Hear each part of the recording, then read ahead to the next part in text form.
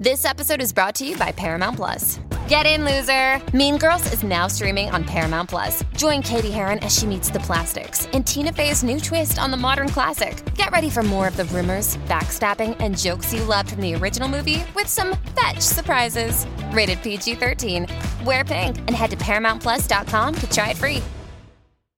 Judy was boring. Hello. Then Judy discovered ChumbaCasino.com. It's my little escape. Now Judy's the life of the party. Oh, baby, mama's bringing home the bacon. Whoa, take it easy, Judy. The Chumba life is for everybody. So go to ChumbaCasino.com and play over 100 casino-style games. Join today and play for free for your chance to redeem some serious prizes. ChumbaCasino.com. No purchase necessary. Void where prohibited by law. 18 plus terms and conditions apply. See website for details. There's a bright golden haze on the meadow. There's a bright golden haze on the meadow. The corn is as high as a elephant's eye. Hello, everyone, and welcome to Next Best Theater. I'm your host, Michael Schwartz, and I'm joined by my co-hosts, Nicole Ackman. Hi, everyone. Dan Bayer. It's a beautiful day in the neighborhood, y'all. Casey Lee Clark. Hello. And Lauren LaMagna. Hello, hello. So, how is everyone? How's your fall going? Are we still at home, still doing the same old 2020 routine? Same old, same old. Pretty much. Same old, same old. I'm getting a little bit antsy, though, waiting to find out what the deal is with these weird Tony Awards that are coming our way. Yes, and we are going to do an episode on those weird Tony Awards whenever they may be. So stay tuned, listeners. That is a great incentive to stick around to hear us talk about all these. It's not really all these. It's these 4 musicals that are going to be up for consideration. But, it's better than 0, right? 4 is better than 0. So as we continue to live through these strange times in our new normal, we also cope with the absence of theater, which has been gone for just under 7 months now. And as devastating as that is, it has presented us here at Next Best Theater with the opportunity to dive into the past for this particular episode as we discuss revivals, specifically musical theater revivals. And as we've seen throughout history, a good revival can take a well-known text and present it through a fresh and reimagined lens. They can also remind us why we fell in love with the particular show to begin with. A bad revival, on the other hand, often has us running back to the versions that we originally knew and loved. So good or bad revivals really highlight just how vital interpretation is to the success of a combined book and score. Directorial, technical, and acting choices are enough to make all the difference. So on this episode, the Next Best Theater team is going to break down our favorite and not so favorite Broadway musical revivals. And for the sake of ease, we are limiting these revivals in this conversation to Broadway and the West End productions only. So with that said, I think we're going to do another round robin style here where we each name one and talk about it, and everyone feel free to jump in because I'm sure there will be some, favorites shared among the rest of us. So Nicole Ackman, one of our founding members of Next Best Theater, would you like to get things started with us? Sure. I had a feeling you were going to put me on the spot first. I don't know how I knew. Well, in that case, I'm going to start with one that I know that we share, Michael. I was actually texting Michael earlier today trying to make sure that we didn't plan on saying too many of the same ones. Of course, I couldn't do this episode and not talk about the Oklahoma revival. I saw the Oklahoma revival twice. It was directed by Daniel Fish. It started at Bard College way back in 2015 with a workshop, then went to St. Anne's Warehouse in Brooklyn, and then finally to Broadway at the Circle in the Square Theater.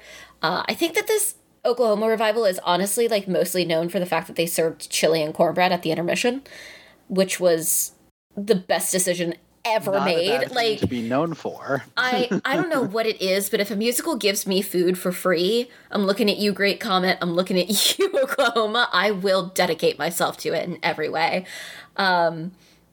This production took a show that I was obsessed with as a child, and then as I got older had come to actually hate, and made it into something that I loved. I think it completely reinvented Oklahoma. It really teased out things in the text that a lot of productions ignore, and it really kind of turned it on its head. Obviously, it also did that in terms of orchestrations and staging, and it, you know, took it out of sort of its the typical period costuming that you see it in, and it felt very fresh and modern and almost experimental with some of the things that they did, especially in terms of technology. It also won the Best Featured Actress in a Musical for Ali Stroker, which made her the first wheelchair user to ever win a Tony Award. So that's another cool first for this revival. But I literally can't say enough good things about Oklahoma. And I think that it's really proof that you can take a show that feels super outdated, super stuck in the past, and make it have really poignant things to say about the modern world. I think that shows one of the prime examples of why revivals are important and why I think we admire them so much. And that's like exactly what you should do with a revival of a well-known show. Agreed 110%. I think it's also proof that you can take an older show and make it have things to say, make it feel fresh, make it feel up to date. Because with this production of Oklahoma, you could have told me that it was not a revival, that it was a new show, and I would have bought that completely. Whereas I feel like often shows like Oklahoma get revived and it's like, oh, well, it was good, but it's very clearly like from another time. Yeah, I'm looking at you, Carousel, truly. This was the Rodgers and Hammerstein revival that when I first heard it was this untraditional, reimagined, almost hipster style Oklahoma. I'm like, no, thank you. You could stay over in Brooklyn, Oklahoma. I'm not coming to see you on Broadway. No, thanks. And Nicole went to see it sometime last year, I believe, and was telling me, oh no, this is great. You have to see it. You have to see it. I'm like, I do not want reimagined, redone Oklahoma. I want my Jerry Zaks Hello Dolly. I want, pure nostalgia.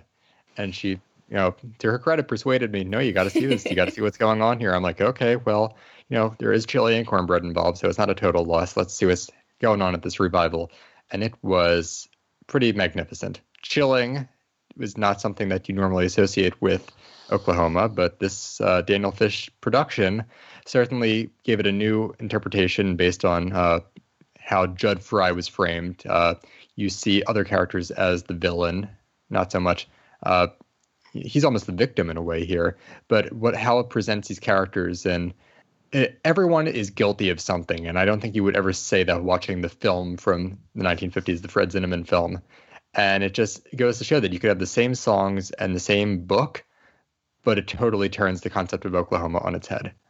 Yeah, unfortunately, I missed it when it was on Broadway, and I will forever hate myself Despite for that. me constantly prodding him to go. I'd like to say that. It was an issue of timing and, not winning the lottery.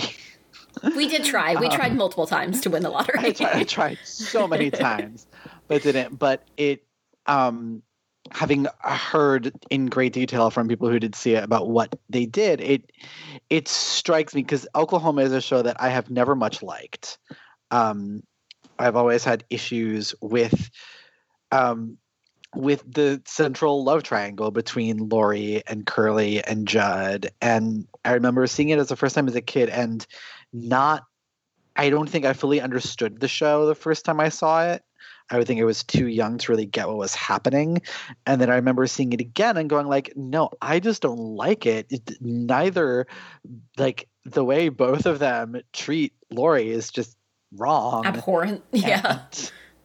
And the way that they treat each other. Yeah. Is pretty. It's the definition of a problematic musical. And basically Judd is the villain because everybody just doesn't like him. Because Curly's better looking? I don't know. Yeah, it was not really, and yeah, so it's not, but this revival feels, from everything that I've heard, feels like it fixes the book problems. And not by changing the book, but by sort of embracing it, I guess, which is, interesting. And I love it when revivals can do that. Anything else on Oklahoma? Or have we listened to the cast album if we haven't seen it? I just wish I've seen it. It was just one of those things that I just couldn't get to because money and life. But up. Yeah, I just wish I saw it. Same here, but the cast album is great. Yeah, I was just gonna say, listen to the cast album. Oh, the cast album is magical, and all of you who are listening, who listen to the cast album, I want for you to all to know that the second time I saw it, I sat in the front row, not at the tables, but like the actual front row of the theater, and Damon sang like a solid like half a verse to a verse of "Oh What a Beautiful Morning" while standing in front of me and maintaining eye contact, and it's probably in the top 5 moments of my whole life. So just if you're listening to it, think about that happening to you and applaud me for the fact that I didn't melt into the floor.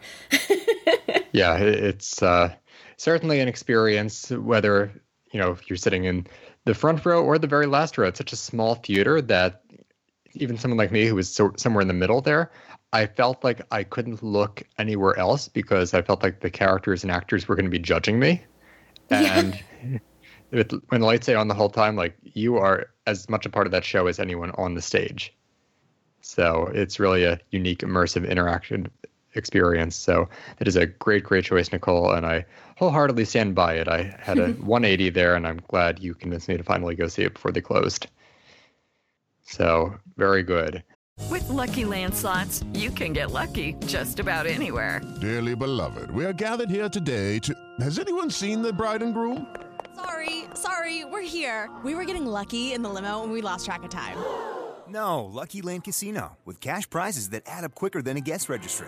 In that case, I pronounce you lucky. Play for free at LuckyLandSlots.com. Daily bonuses are waiting. No purchase necessary. Void where prohibited by law. 18+. Terms and conditions apply. See website for details.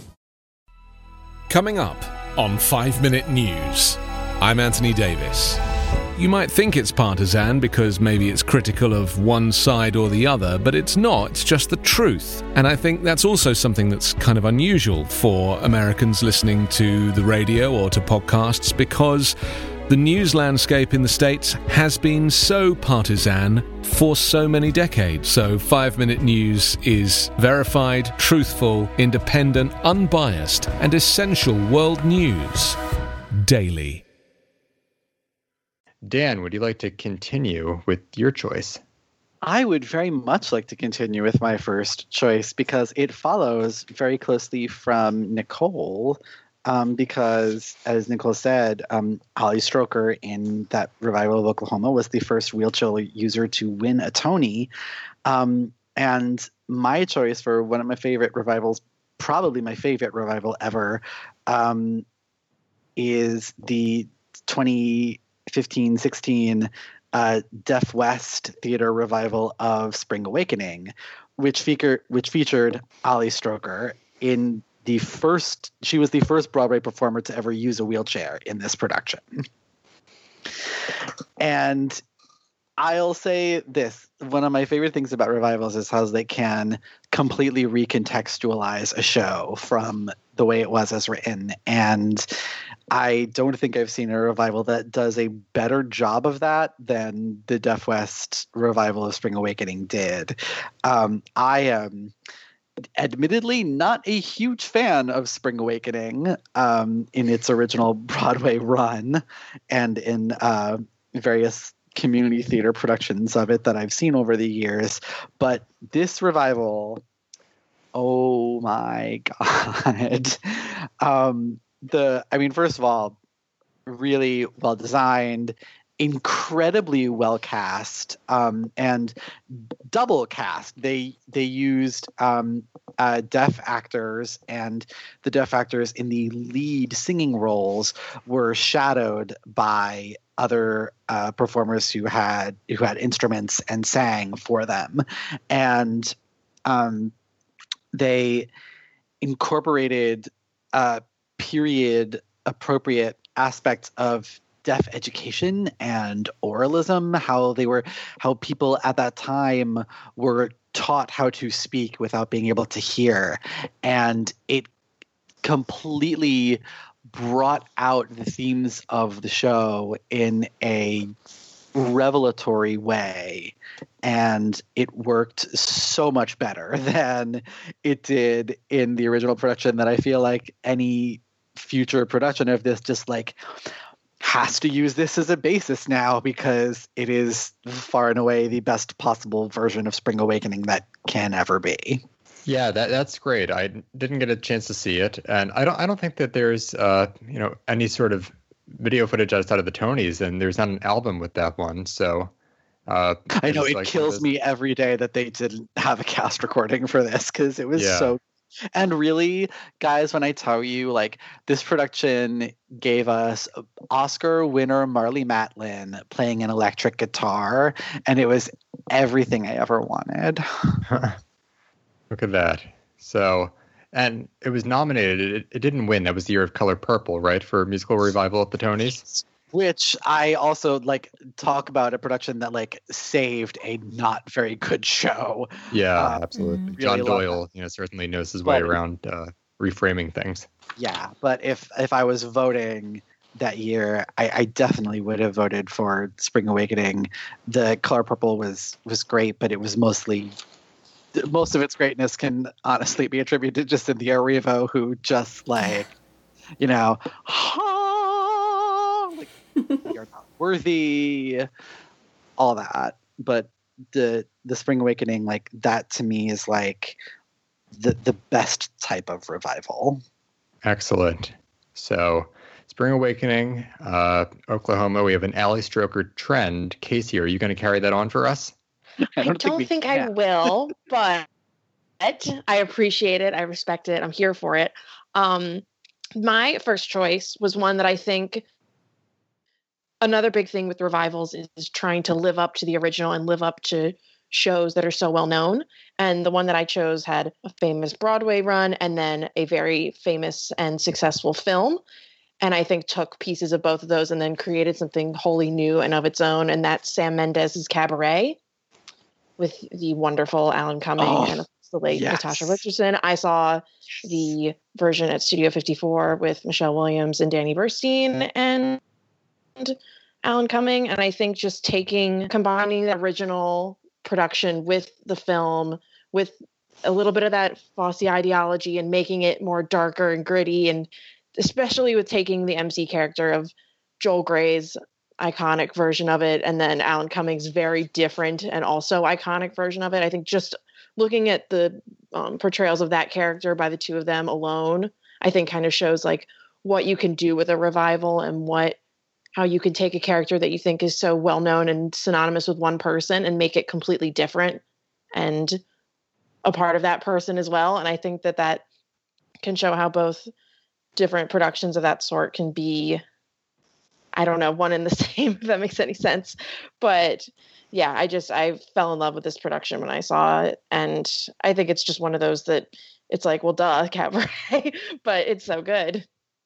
When I was making my own list, which we'll get to in a few minutes, I decided to make a long list because I knew people would start taking some of the really top tier ones. And to me, Cabaret is certainly a top tier one. I saw that same 2014 revival of the revival that you saw. And by that point, Natasha Richardson gone way too soon. But it was Michelle Williams when I saw it, but Alan Cumming was reviving his Tony-winning performance as MC, of course. And seeing him nearly 20 years later and have that role again, it was like no time had passed. He was as committed to that character as any actor that I've ever seen. And just the energy of that whole production. Sometimes you'll see revivals that are stripped down. This was very much that Cabaret from the 90s, as far as I understand it. Mm-hmm. And, you don't get Ron Rifkin or Mary Louise Wilson, but Danny Burstein and Linda Emond, let me tell you, they are magnificent, absolutely magnificent. They were the Tony nominees that year, and honestly probably should have won because that song, What Would You Do?, which is not in the movie is very different than the show, but when Linda Emond or Mary Louise Wilson or Lotte Lenya perform that, I don't care who it is, it sends a chill down your spine. And that's the whole purpose of this production, is Cabaret to remind you of how chilling it is outside of that Kit Kat club. And Mendes and Rob Marshall's choreographer truly, truly captured something magnificent with that. So I love that you picked it, Casey. It's one of the Broadway masterpieces. Hey everyone, sorry to interrupt, but this is our preview of episode 34 of the Next Best Theater podcast, where the team talks about their favorite musical revivals. In order to get the full-length episode, you will have to head on over to our Patreon page for Next Best Picture, where for $1 minimum a month, you will get the rest of this episode and other exclusive podcast content from nextbestpicture.com. You have been listening to the Next Best Theater podcast, part of the Next Best Picture podcast umbrella, part of the Evergreen Podcast Network. You can subscribe to us on Apple Podcasts, SoundCloud, Google Play, Stitcher, TuneIn, Player FM, Acast, CastBox, and also on Spotify. Be sure to leave us a review on Apple Podcasts and let us know what you think of the show. We really appreciate your feedback and your support. Thank you so much for listening as always, and we shall see you all next time.